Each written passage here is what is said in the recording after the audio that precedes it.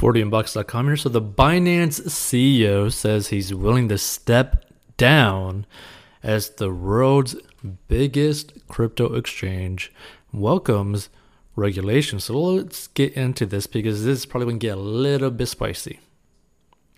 So the boss of cryptocurrency exchange, Binance, says he's willing to step down from his role as the company seeks to become a regulated financial institution.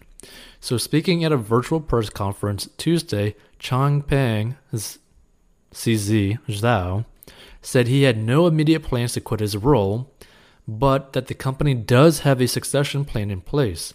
So we're going to pivot to be a fully regulated financial institution going forward, Zhao told reporters, adding that during that pivot, he would be very open to finding a replacement CEO with more regulatory experience. So Binance is the world's largest digital currency exchange by trading volume. However, it has come under intense regulatory scrutiny lately as authorities around the world seek to clamp down on the fast-growing crypto industry. Man, that's bad.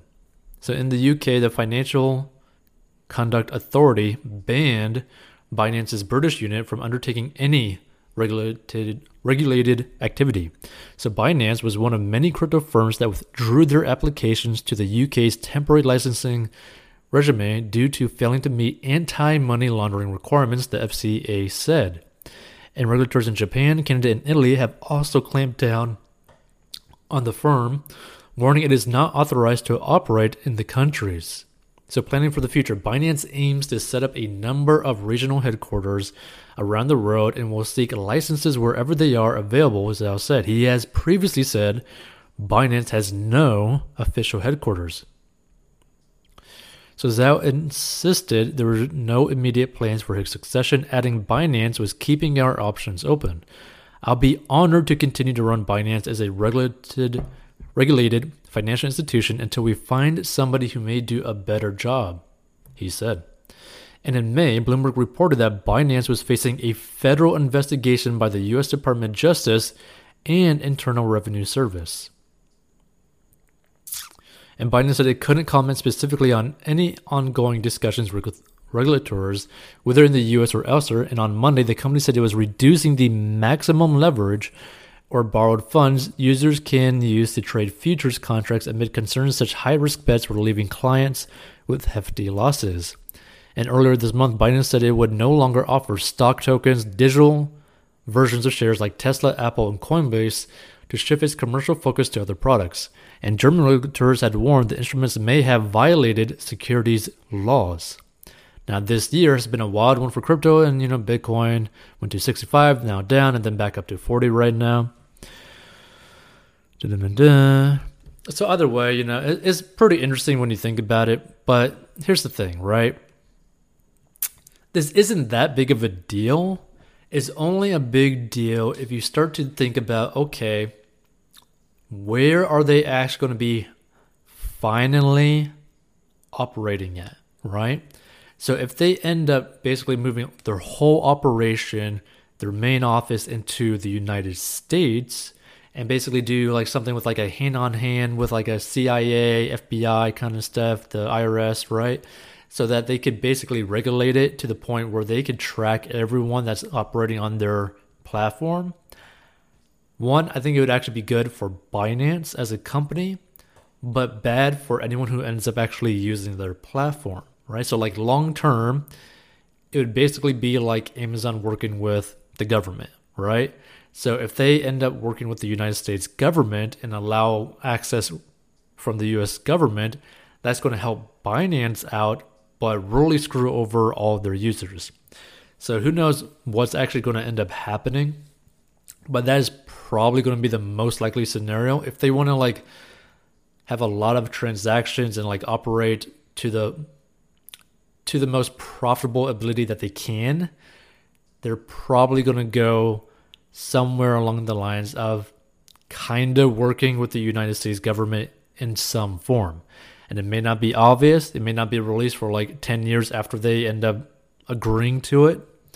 But like if Amazon ends up getting paid by the US government a crazy amount of money to basically work hand in hand with them. It would not be surprising if the US government does the same thing with Binance, but end up having like a more hands-on approach with Binance because it's crypto, so that they could really track down, okay, where is this money going? Who is spending this money? Is there any money laundering happening? If there is money laundering, can we track it? Can we track these criminals? Can we track everyone that's doing anything on here, right? Can we track people to get their taxes if they're living, offshore? All that kind of stuff, right? I could see the government going really hard into Binance, but like under the covers, right? Like be really more like shady in how they do it, not make it too obvious, but basically have a situation where the Binance CEO ends up stepping down, and the person that gets put in place is someone that was probably like maybe like a former CIA agent or a former FBI agent or former federal agent of some sort, right?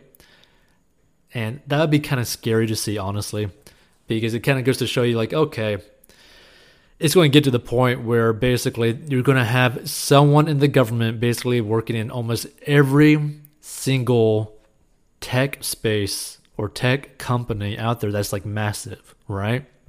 So if you see like some former federal employee of like high rank going into any of these companies, you got to start wondering like, okay, what's the real story here? Are they now working with the government in some form? Are they kind of like basically scratching each other's butts? Like what's going on, right? Now, there's nothing necessarily wrong with a company working with a government, but there ends up becoming like a line that's going to get crossed where it's like, okay, is this company going to end up becoming a monopoly due to the assistance of a government? Or is this government going to restrict the powers of this said company, right? Feel free to give your thoughts by contacting us at 40inbox.com as to what you think, right? But the way I see it, let's say that if I were to like own Binance or something like that, right? Like if I were to own a company that's like super massive like them, right? I would do everything in my power to be 100% independent, kind of like the guy that has the golden nugget, I believe, where he's completely private to where no one can really tell him what to do, right? Like if you're making so much money and you don't have like any like shareholders or anything like that, right?